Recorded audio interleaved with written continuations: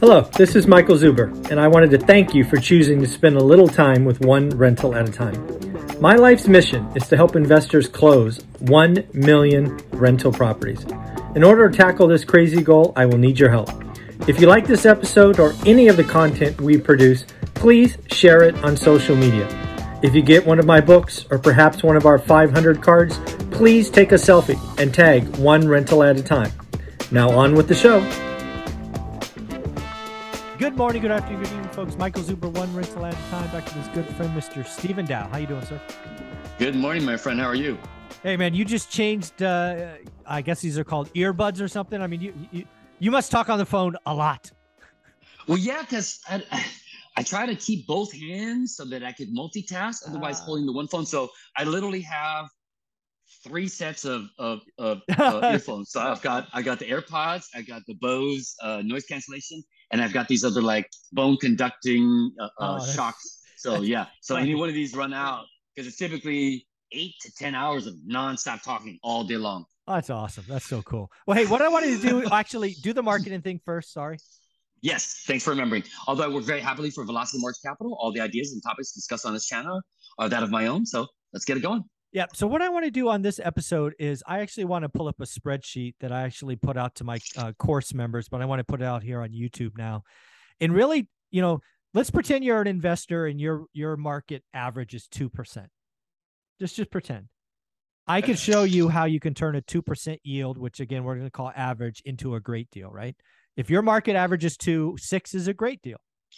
Again, if your market average is 6, maybe 10 is a great deal. I don't know, but we're gonna pull up a spreadsheet. And the reason we're going to do this, Stephen, is because all buyers, investors, and homeowners need to realize that they have the power today. Go get seller credits. Go get rate buy downs. We're going to show how 2 or 3 little changes can make a bad deal into a great deal. You ready? Sure, let's do it. All right, so let me share the screen, make sure all this works. And again, this is just my very simple, straightforward spreadsheet. So let me move your picture to the bottom here. So you can see it now? I can see it. All right, so in this case, we're going to start at line 1. This is the sample deal. Again, this is just samples. Folks, do your own math. So in my world, the only 3 columns that matter are the ones in color: green, yellow, and blue. The first column is basically how much cash does this take, which is the denominator. So in this case, we're buying a $200K home. We are an investor, so we need 25% down. In this case, we're going to estimate $6K in closing costs, repair costs, or what I call make ready. $6K in closing costs for total out of pocket of $62,000. You with me so far? I'm with you. All right. And in this case, what I've done is the mortgage payment I assumed out of the gate is 7%. You can see that over here in column R. This is the payment calculation right out of Excel. So you can see the payment here starts. This is 30-year fixed. It's 7%. You see that? Again, I'm just going to assume insurance and taxes is $250 a month. Property management is 10% at $1,750.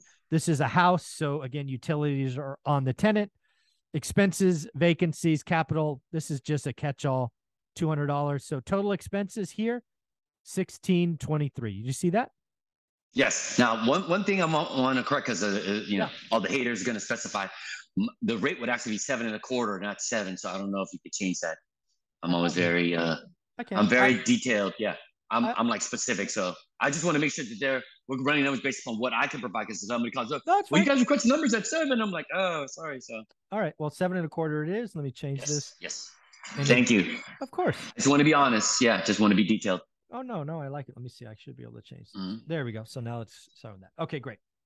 So there you go. So again, we changed it. The payment went up. You should have seen that. It went from $996 to whatever it is. These all stayed the same. Now your total expenses are $648. We're going to rent in this example at $1,750. Your cash flow every month is $102. Yearly cash flow is here. So your yield. So again, this is very simple math. It's this number, this number divided by this number equals your yield. So in this case, we have a deal that's sub 2%. Now let's just play with numbers and see what happens. Okay. So in this case, let's just assume you got a $10K price reduction. That's the only thing that changed. Yep. Okay. So again, you go through this, your cash is a little less because again, you got your down payment's a little bit less. You see that here, right? Everything else stays the same. Let's make sure we're getting the right number. So this should be S3. Yep. Okay. I did that right. So it does have the 7.25. Everything else is the same. So again, just by getting a 10K price reduction, you are now at 3%. So it went up slightly. Right. That's a combination, more cash flow, less down. So now let's go back and assume what you do is you just get closing cost credit. Oh, right. Okay. That's all you got, right? 3%. You only got closing cost credit. So in this case, again, the payment stays the same. All this stays the same. You've now got a slightly better yield. Instead of getting $10,000 off, you got $6K in cash. Your yield goes up from line one. With me so far? I am with you. All right. So now what we're going to do is we're going to assume you got closing cost credit and they did all of the repairs in escrow. So that's on them. So this $6,000 is not on the closing statement, is done pre-closing, right? So now you're only bringing $50K to the table. Your payment stays the same. All these things stay the same, except your cash, because you have less cash in the deal, your rate's up to 2.44. You with me so far? I am. Okay. Now what we're going to do is we're going to assume we have closing cost credit and a better interest rate. You've got mortgage rate buy down. Now we're going to say 6.25 versus 7.25. Okay. All right.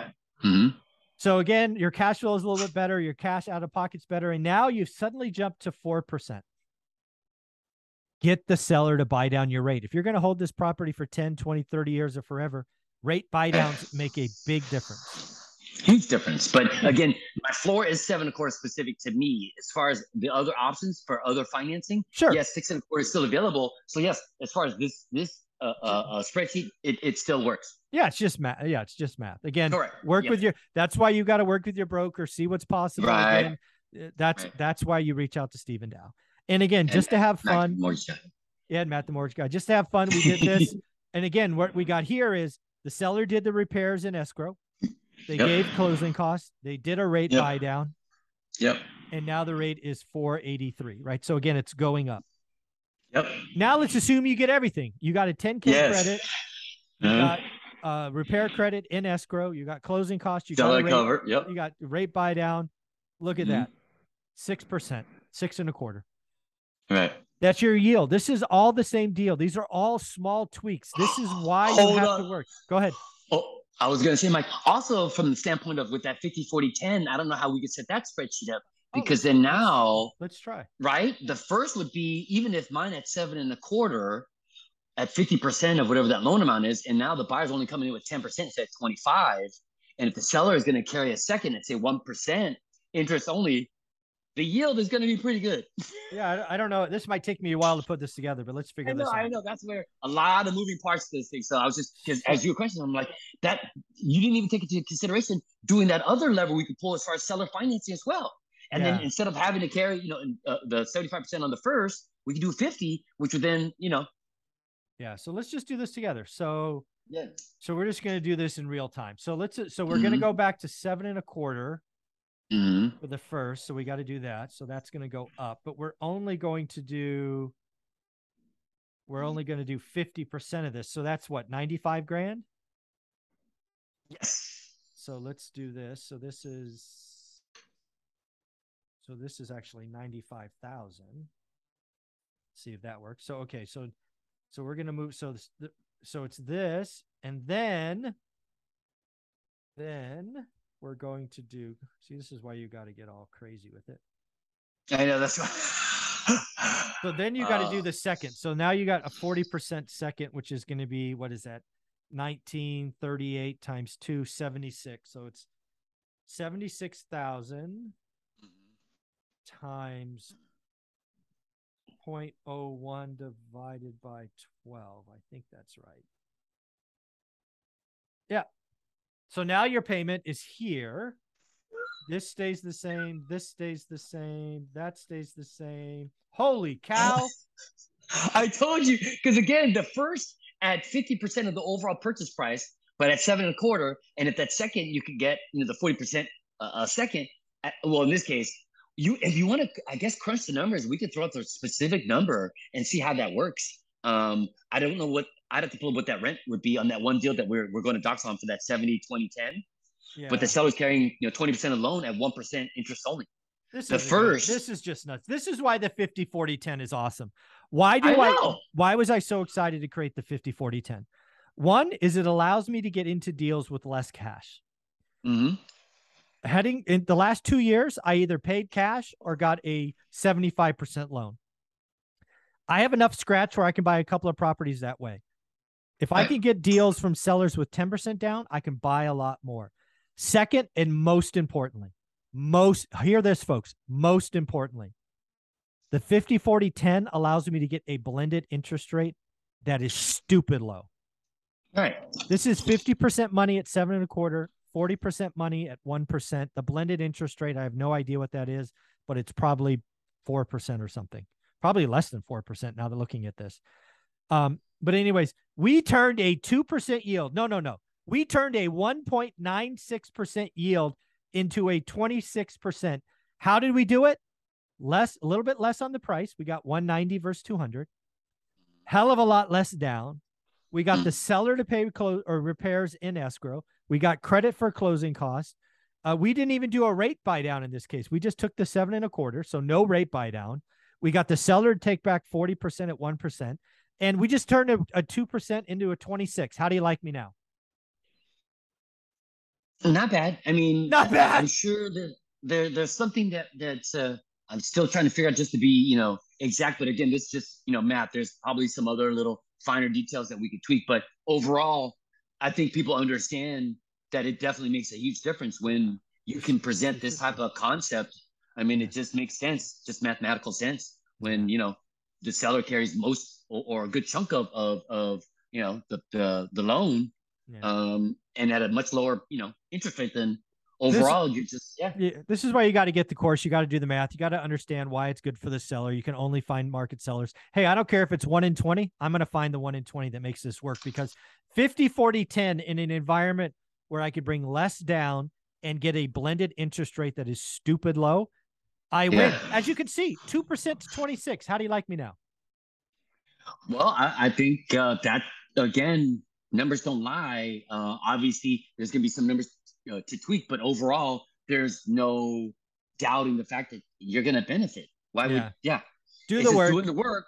Yeah. Do the work, find the right sellers, work with the right agent, work on yourself. Most new investors, you need to practice the talk track. That's why it's in there. We did an interview with a CPA, Bob Langworthy. Thanks for doing it. Just watch it a couple times, get comfortable. Steven, if somebody wanted to reach out on 50, 40, 10 or have these talks after watching the deep dive, folks, Steven Dow gave us 90 minutes on a Saturday. Let's respect that. Let's watch the deep dive video that is in my playlist called Deep Dive 50, 40, 10. How do you want them to reach out? SDAO at velocitymortgage.com. If you shoot me that email, the subject line just the acronym ORAAT, stands for one rental at a time, so we can make it past the firewall. In the body of the email, just a brief maybe description of what you're looking for.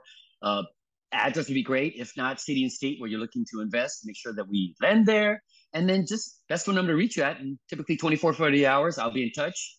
Otherwise, look forward to talking to people. I am possibly going to be taking next week off for my birthday, so I'll still be around kind of periodically.